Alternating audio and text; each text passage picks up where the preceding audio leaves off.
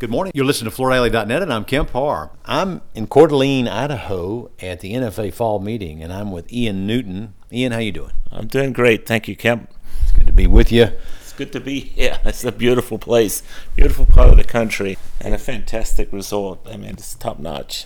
It is gorgeous here. We're looking out on this beautiful lake. Let's remind our listeners, you're the president of the NFA. You're also the general manager of Flooring 101 out in the LA area. I want to talk about this meeting and catch up on that. Let's start with your day job with Flooring 101. How's business there? The business in the last 60 days has been strong and an actual uptick. For third quarter, we probably broke even to last year's third quarter, and I'm expecting the fourth quarter this year to be up. So we're pretty excited about that.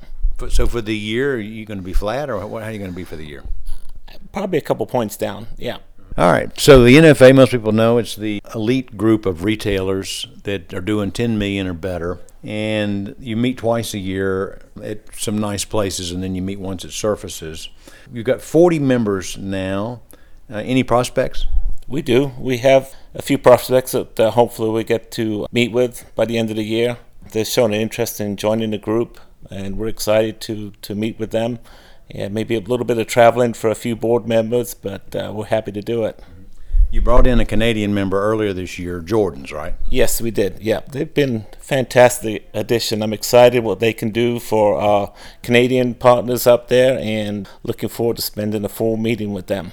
Yeah, but just a quick comment on them. They're 80 years or so old, right? I believe more than that. I think next year might be their 100th year anniversary. The format of this meeting is you have a board meeting. You've already had that board meeting. So you do a 2-minute drill. Give us a summary of that. How are the members doing? I think overall the members are actually doing good. To me, the feedback I got and the feeling I got around the room is, yes, business is down a little bit, but it's still a good year. The numbers are still good, even though they may be down a few points to probably the best year they've ever had, or the best few years they've ever had. So if you're down, a few points, even double digits, it's still good business. And I think a lot from what I'm hearing, a lot of them are more profitable now than they were years before. I know we are. Our margins are better than they were before. We're selling better goods, better higher end goods, so no complaints. All right, so top line's softer, but bottom line's strong. Yes, yeah, for sure. So what's the secret for those members that are doing better than, say, the average member? I think the secret is that they are not participating in any kind of downturn. I think that they're still advertising, they're still promoting, they're paying their people well, they're educating their staff, they're educating themselves on what's going on out there, and they're trying to stay ahead of the curve. And I think that most in the group are well financed, and they're able to pay their bills, pay their employees, and keep the doors open. So part of it's attitude is what you're saying? I think it's all attitude. Definitely 100% attitude. Another thing that you did yesterday as you met is you elected some board members, right? Yes, we did. Yep. We got 2 new board members at large. We got Dave Kometz came on, which is exciting, and Scott Brown. So I think they're going to be a great addition. And then Susan Hattinger got reelected on the board.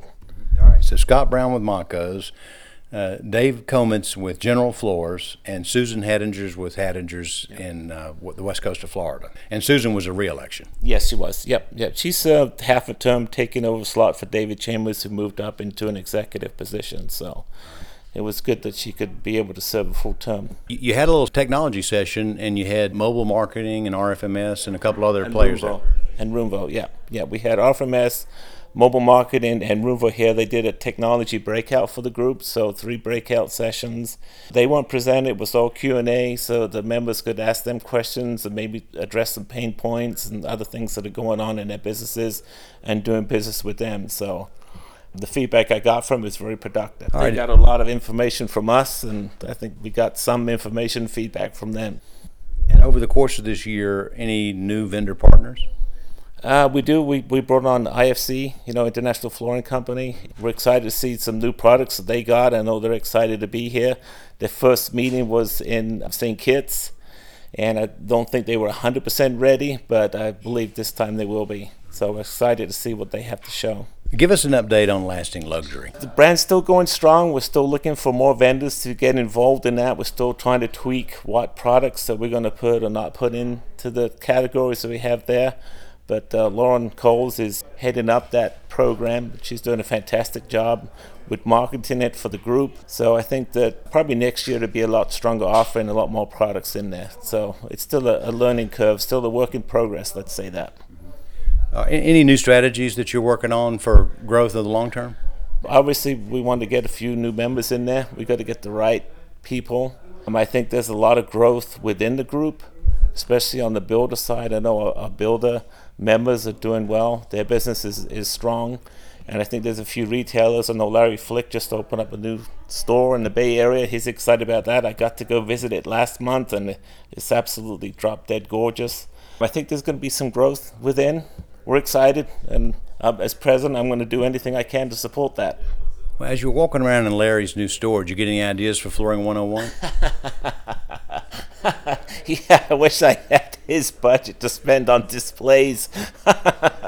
Actually, I've seen pictures of that store, Yeah, and it's over the top. It is over the top, yeah, and it's gorgeous. It's probably fit in for that market there, and Larry does a good job. He's a good merchandiser. Now, most of your members are play on the upper end, don't they? Yes, they do. Yeah, higher end products, and they're good retailers. They go to market well.